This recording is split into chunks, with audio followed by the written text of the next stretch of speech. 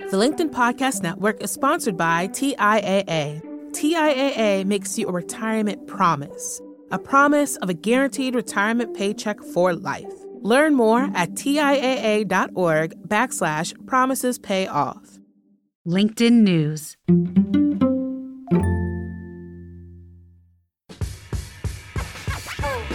Hi, I'm Daniel Roth, LinkedIn's editor-in-chief. Welcome to This Is Working. On this show, we talk to leaders who have a significant impact on how we work and how we live. My guest today is Ryan Gellert. In September 2020, Ryan took over as CEO of Patagonia from his predecessor, Rose Macario. Under Rose's leadership, Patagonia became known for taking on issues ranging from the social safety net to voting rights. But Patagonia has gone one step further during Ryan's reign. The company made its biggest headlines in recent years when founder Yvon Chouinard declared in September that he essentially was giving away his ownership stake in the business, a company worth roughly $3 billion, to a nonprofit designed to fight climate change. That move has had an impact on the company's employees and Gellert's management, and we'll talk about both. But first, I wanted to get his take on what he's seeing from shoppers in this turbulent economy. Here's our conversation. It's really interesting when we think about the last couple of years. The whole economy sort of ground to a halt for a minute, and then it seemed like it was turbocharged, and some channels like e-com were racing ahead. Retail, wholesale were really slow and sluggish, and then it flipped. There's been these headwinds in e-com kind of around the world for the last 12 plus months, whereas retail has outperformed anything that we had expected. And so there's just been this, every time you think one thing's happening, it seems like it moves in a slightly different direction. And then behind the scenes, of course, there's been all the supply challenges that there's been. So I think it's been a really dynamic period in general. What we're feeling now is, I think the leading edge of a recession. And so we're seeing continual kind of headwinds in e-com. Retail continues to perform pretty well. And then with our wholesale accounts who are committing to orders pretty far in front, we're just seeing a lot of slowing down, and particularly in our industry, the outdoor space. I think hard goods, people have just loaded up on those in the last couple of years. And I think the fact that those categories are generally slowing is putting a lot of pressure on our wholesale accounts open to buy across categories. So in short, we're seeing things slow down, and that's how we're managing the business in response. So how do you manage that response? Yeah, we start bringing down our forecasts. We adjust our cost structure where we can. We continue to be very focused on investing in the things that we believe are critically important, and that's innovation in product, and that's in minimizing the footprint of our business, primarily through our product, and continuing to invest in our people. And so those things we're going to work really hard to protect. There are other areas, whether it be marketing or elsewhere, we've got to look to just kind of slow the pace down a bit. And one more question about the economy. Are you seeing this globally? Are there pockets of strength somewhere or different spending in different countries? I'd say it's more of a global trend, although certainly on a weekly basis, you see different performance elsewhere. We've got a business that does kind of run around the planet. And I think through COVID, we saw things kind of pop up and down in different places, depending on primarily on the status of the pandemic. And I think now we're seeing it sort of level off and work more consistently than we've seen in a couple of years, probably more like it did going into the pandemic. But week to week, it's a pretty dynamic world. I think the one area, no surprise, that's particularly challenging, and we're actually performing well, but I'm just really concerned about the next 12 to 24 months is Europe. Inflation there is higher in many countries than it is here in the U.S. It's been awfully high here. And as we head into winter, the energy crisis, the cost of and the availability of is a real concern for our people and our communities there. Yeah, I know a lot of business leaders are saying the same things. Leaders in Europe wondering how they're going to get through this and changing how they're running the businesses as they think about energy in particular. So very interesting to hear you say that. There has been such tremendous focus on Patagonia in the last few months, particularly around how you've changed your operating or ownership model. Would you mind walking us through the changes and exactly what they mean? Yeah, anybody that knows Yvon Chouinard, who is the founder and former owner of Patagonia, knows that he's a pretty reluctant businessman. And so probably would find it as no surprise that for decades, he's really asked himself the question, what's the end game with Patagonia for me, for my family? Do we sell it at some point? Do we take it public? Do we do some version of an equity transformation? to put the money to work. And I think that they've thought about that off and on for decades. And over the last couple of years, it became very clear that this was now the time for them to answer this question. And it was a real tension between wanting to use the business and its resources and its value to fight the climate and ecological crisis right now in much more meaningful ways than we've been able to.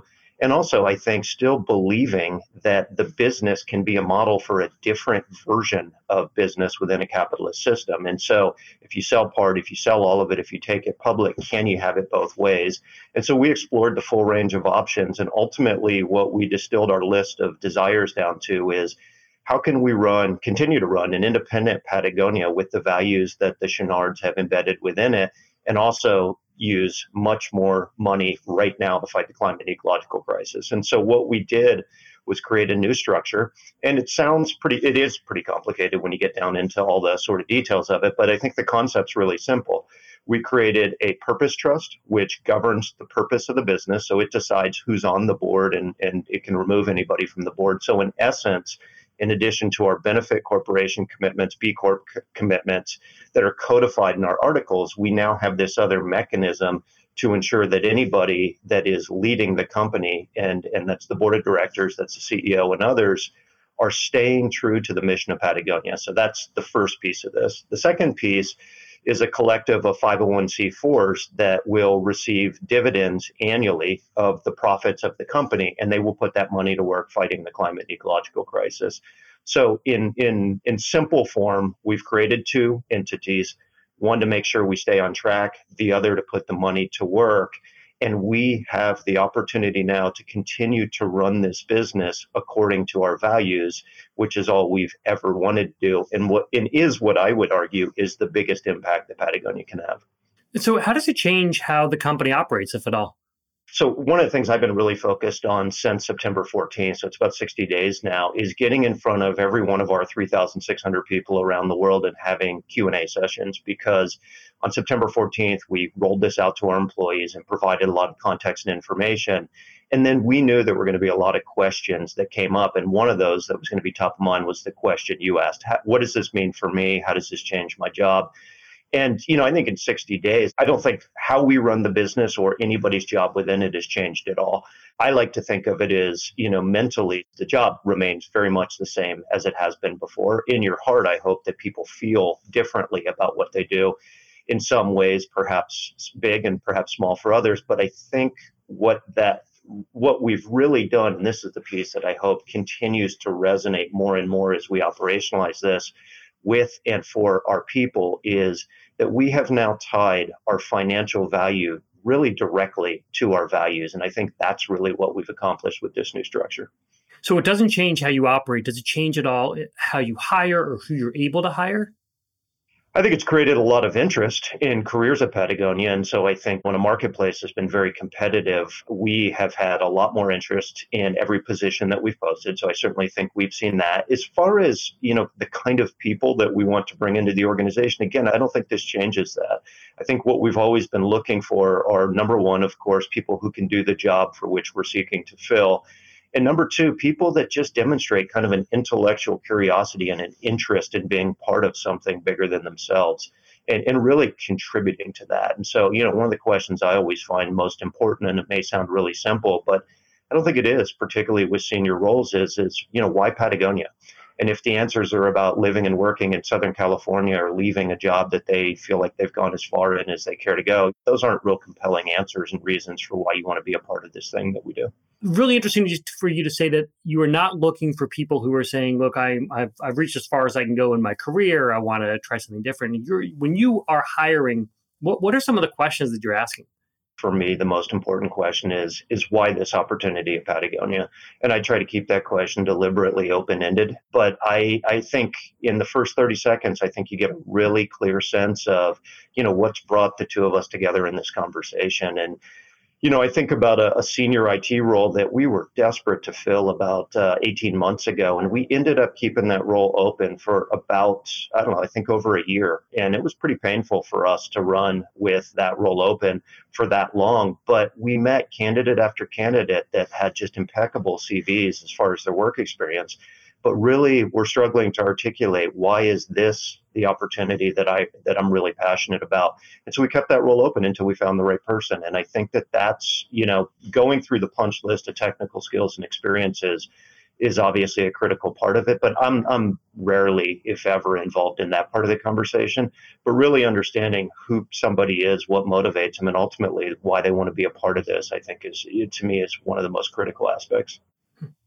One of the things that your chairman, I believe it was, said when this announcement was made was, this is not woke capitalism. It's the future of business. I was surprised to see that term, woke capitalism. Was that a deliberate choice? What does that mean? What are you pushing back against? I don't know the quote. That I'm guessing if it was our chairman, it was Charles. I don't remember exactly. It was Charles quote. But I don't know what the hell that term means. I mean, it gets thrown around a lot. I don't know that it even existed before, say, 24 months ago. And we get this leveled at us all the time. If it's woke capitalism to care deeply about your people, care deeply about the planet we live on, use your business, your voice, work with your people, create opportunities for people to be engaged, and use your financial resources to have an impact on the things that you feel are most important to all of us, then I guess we're a woke group of capitalists. But I think it's a pretty hollow term. And I think what our place in the world is, and I say this with great humility, I don't think that we're going to be able to change this all by ourselves. It's quite clear that we won't. But what's unique about Patagonia is not that we might be in a position to give $100 million away. It's not the eco-innovation that we've pioneered and open sourced over our 49-year history.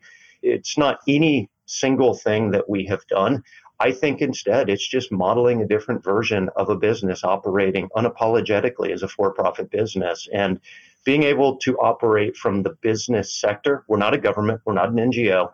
We're a for-profit business, and being able to model a different path forward, I think that's the biggest impact we've had in our 49-year history.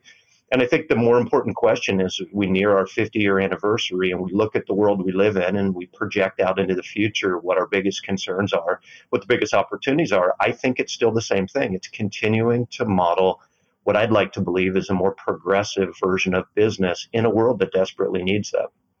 So talk more about that modeling, because especially in these times, if you are a leader, you're in the C-suite, you're looking around for examples of how you could be running your company. So I know there's a lot of discussions among leaders where they're saying, like, how are you doing it? How can I learn about how to apply this to my business?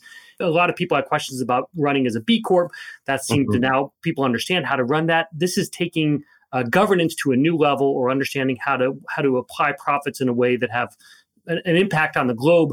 Are you getting people coming to you saying, how can I use this in my company?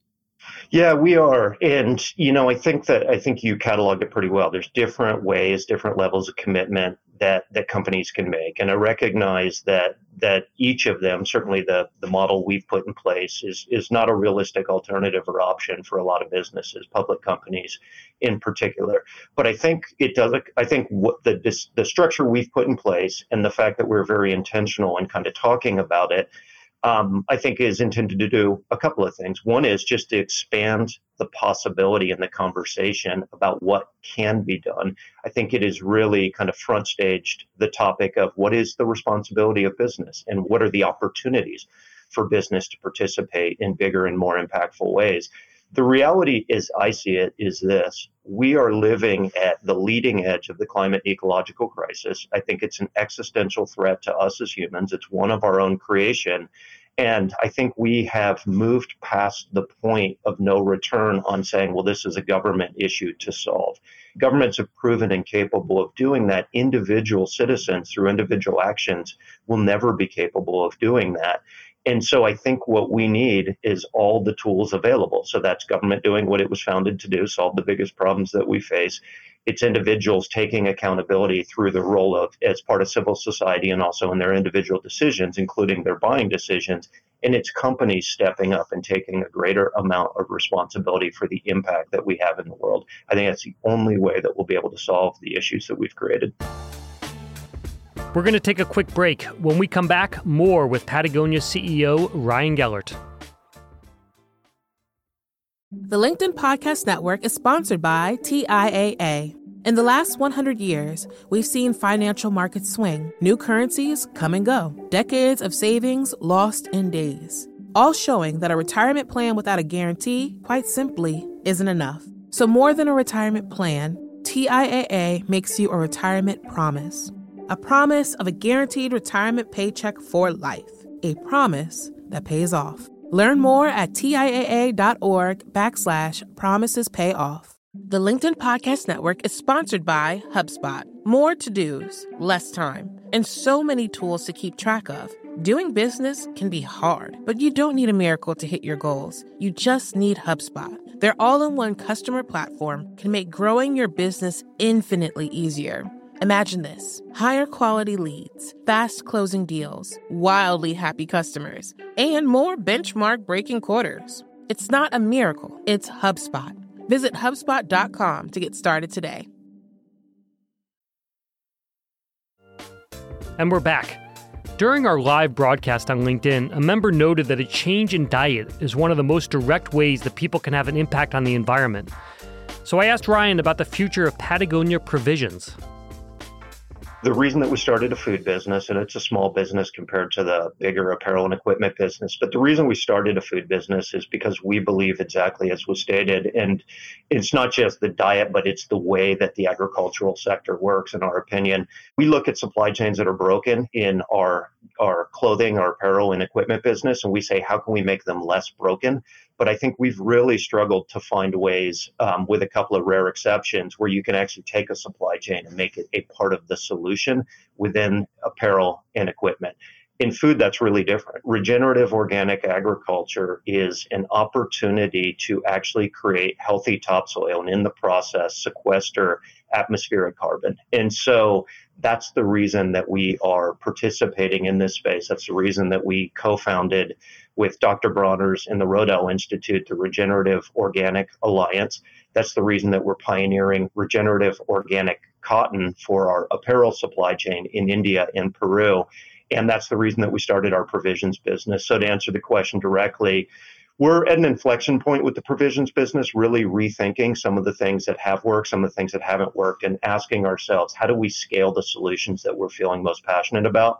And one of the ones amongst many that we really feel we're onto something is Kernza, which is a long root alternative to wheat and other more widely used grains in the human diet. And so we've pioneered the use of Kernza in beer, for instance, and also in some other food products. And so that's something that we're going to continue to push on. I'd love to understand how you run the company while also keeping up with all of the changes in politics and in science around in giving back to the planet or new grains.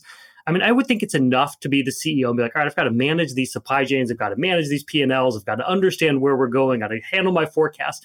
But you're also talking about working with scientists around understanding how food supply chains are going to work, where to invest in saving the planet, what governments are doing. That seems like a lot to handle. Can you just talk a little bit about how you do your research, how you keep up, and sort of how you divvy up your day?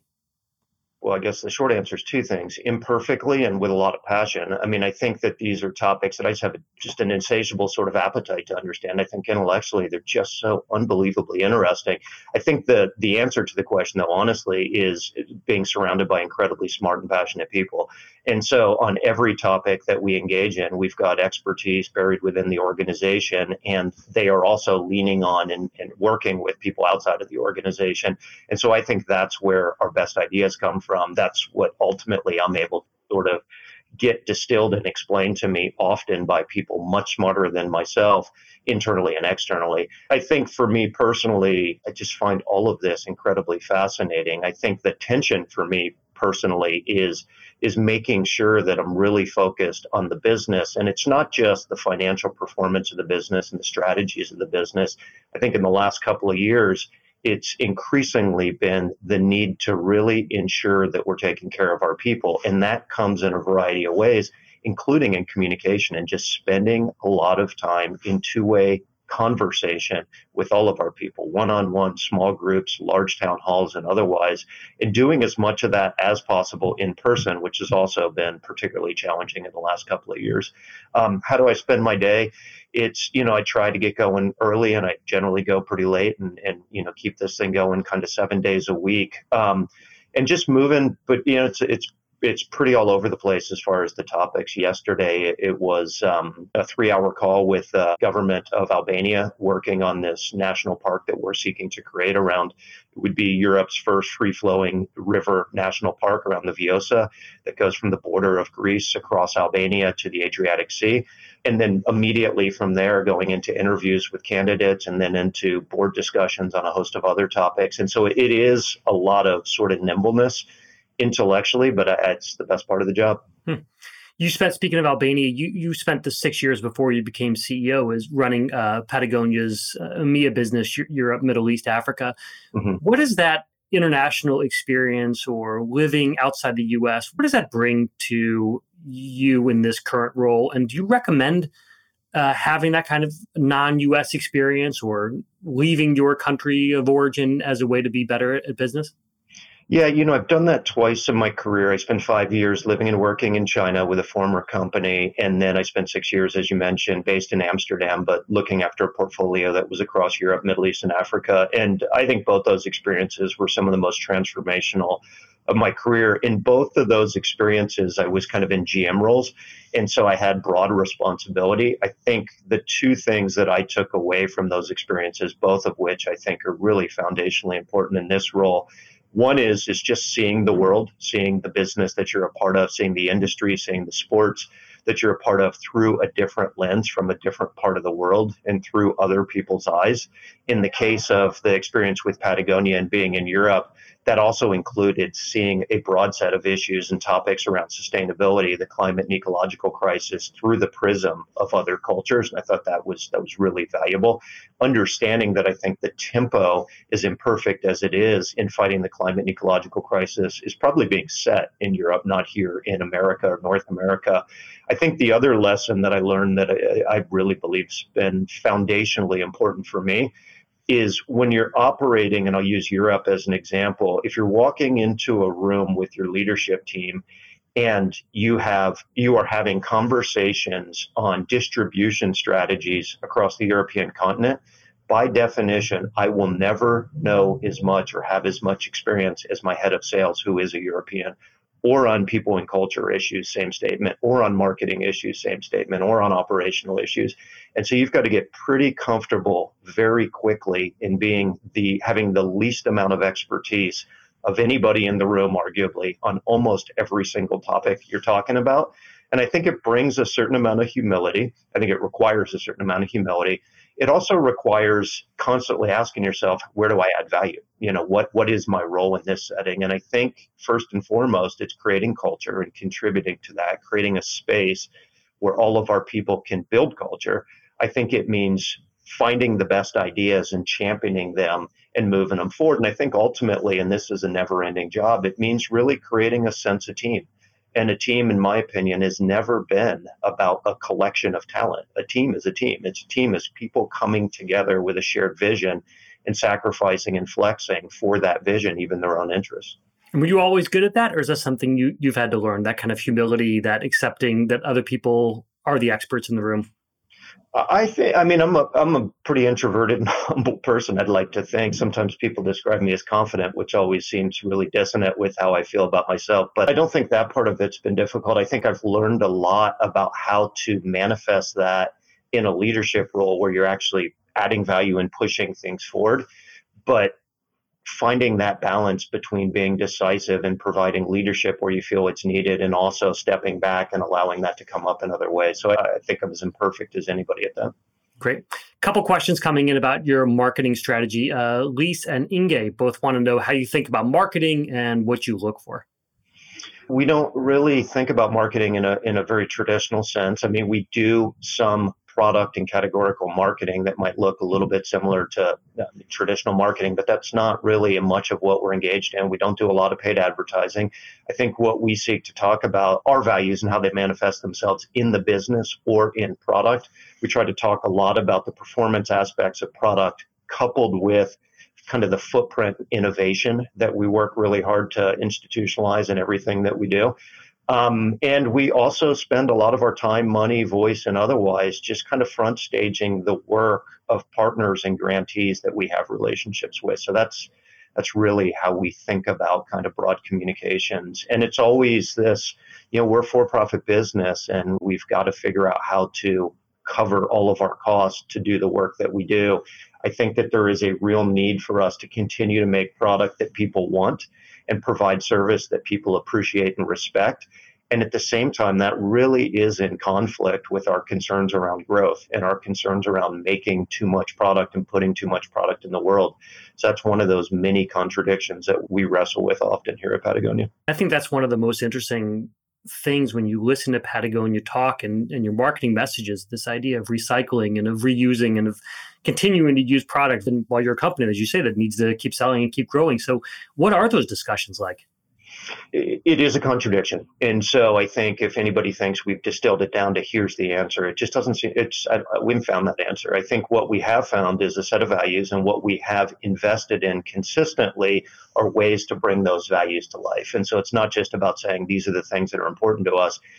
And these are the ways that we're investing in that. And so when I think about Black Friday and all the sort of other days that have names now that follow that, from Friday to Sunday that weekend, our focus is going to be on doing repair events and repairing product, but also teaching our community and customers to do product repair themselves from Friday to Sunday. And then on the Monday that follows, we're going to be focused. We're actually doing our first ever sale on wornwear.com, which is the sale of secondhand products. So product will be available at roughly probably 70% or so below its original full price. And this is, again, secondhand product. And then on that Tuesday, we're going to front stage all the work that our grantees are doing and create awareness and opportunities for people to participate through skilled volunteering on Patagonia Action Works and petitioning and showing up at events and other things in that space. And so that's really how we're thinking about this upcoming period of time. And those are examples of the kind of programs that we continue to invest in. Repair is something that has been a foundational part of Patagonia for decades. We've got over 100 people at our Reno repair center working full-time on product repair. And we've got a big footprint in Japan, another big footprint in Europe, and other parts of the world where we have a business. And so that's an example of something. It's not just an idea or a story, but it's a scaled part of our business. And in that example, it's a cost center. Very different approach to Black Friday and the days after that. One more question coming from Lars Reese, who wants to know how you think about opening up stores in this slowing environment. I'm guessing that's Lars from Denmark. It might be somebody I know. How do we think about opening stores in this environment? I think in Europe, we could benefit from a few more stores. And in some markets, we actually have a pretty small retail footprint. So regardless of the fact that this is a tightening marketplace, we'll continue to make investments there. We'll probably be a bit more conservative here in the US. Ultimately, we're just conservative with our footprint of retail stores. We want every store to be kind of a gift to the local community. We really prioritize unique spaces with unique histories, removing more material often than adding. And where we use materials, flooring and others, we local source recycled and refurbished materials. That's a big part of our strategy. But as a result of all that, every retail store that we operate anywhere around the world is pretty unique. We have a set of values again here on kind of how we think about retail, but we don't have a playbook on how we open retail stores. And as a result, we've got a pretty small global retail footprint. I love to finish off every interview with the same question, which is about career advice. So many of us are looking for answers on how to get ahead, whether you're starting at your job or whether you've been in it for a while. Is there something you tell people when they're starting off, when they try to figure out how to have a path like you've had? I have to give a disclaimer anytime I'm offering career advice. I did a 4-year degree, then I did a master's degree in MBA in business. And the first real job I had was working in a warehouse at a company called Black Diamond Equipment in Salt Lake City. And I did that, for probably $5 or $6 an hour because I really wanted to work in the climbing industry. I grew up in Florida and I wasn't really a surfer myself. I surf a bit, but my brother was an aspiring professional surfer and people I grew up around were really passionate about it. And what I saw were a bunch of people who were able to forge careers tied to their passion. And that always really had an impact on me. And so when I started rock climbing, I was dead set on trying to do the same because I felt like that was a sport I was going to spend the rest of my life doing. So first job I had was working in a warehouse. Not sure I would suggest that everybody do exactly the same, but I think what I have always really tried to do, and I do think this is pretty good advice, find things that you're passionate about and be relentless in pursuing those things. and learn at every step along the way. I think prior to working at Black Diamond, probably some of the best learnings I had professionally were waiting tables. I was pretty introverted and quiet, and forcing myself to engage with people that looked like they had done pretty well in life and were pretty successful pushed me to the edge of my comfort zone and taught me probably as much as almost any professional experience I've had. But I think it's just really absorbing as many lessons as you can at everything you do, figure out what you're really passionate about and pursue it with the kind of passion that it deserves if you're really, really serious about wanting to create not just a career for yourself that provides for yourself and your family, but something that you just love getting out of bed every day and doing. That was Ryan Gellert, Patagonia's CEO. Looking for more great ideas to sustain you? Make sure to check out my newsletter on LinkedIn. It's also called This Is Working. One of the things that stuck with me from this conversation was Ryan's humility. He mentioned that while running Patagonia in Europe, he would frequently be the person in the room who had the least expertise. He relied on his specialists to tell him what was going on and where things needed to go, and he was learning from them. I also loved his comment that Patagonia is still struggling to find the balance between being anti-consumerism and being a company that relies on selling consumer products. It's hard to admit that you don't have an answer yet, and Ryan did just that. I always love hearing your own takeaways. The remixing of these shows with your own experience is the key to creating new knowledge. Please share with me what you're finding and what you're learning using the hashtag #ThisIsWorking. Also, please remember to rate and review us on your favorite podcast listening app and tell a friend or colleague. That kind of word of mouth is what sustains the show. This Is Working is a LinkedIn editorial production. Sarah Storm produces our show with help from Stephen Valdivia, Elias Avalos, Taisha Henry, Victoria Taylor, and Candace Weiner. Mixing is done by Joe DeGiorgi. Courtney Coop is head of original programming. Dave Pond is head of news production. I'm Dan Roth, LinkedIn's editor-in-chief. Stay strong. See you soon.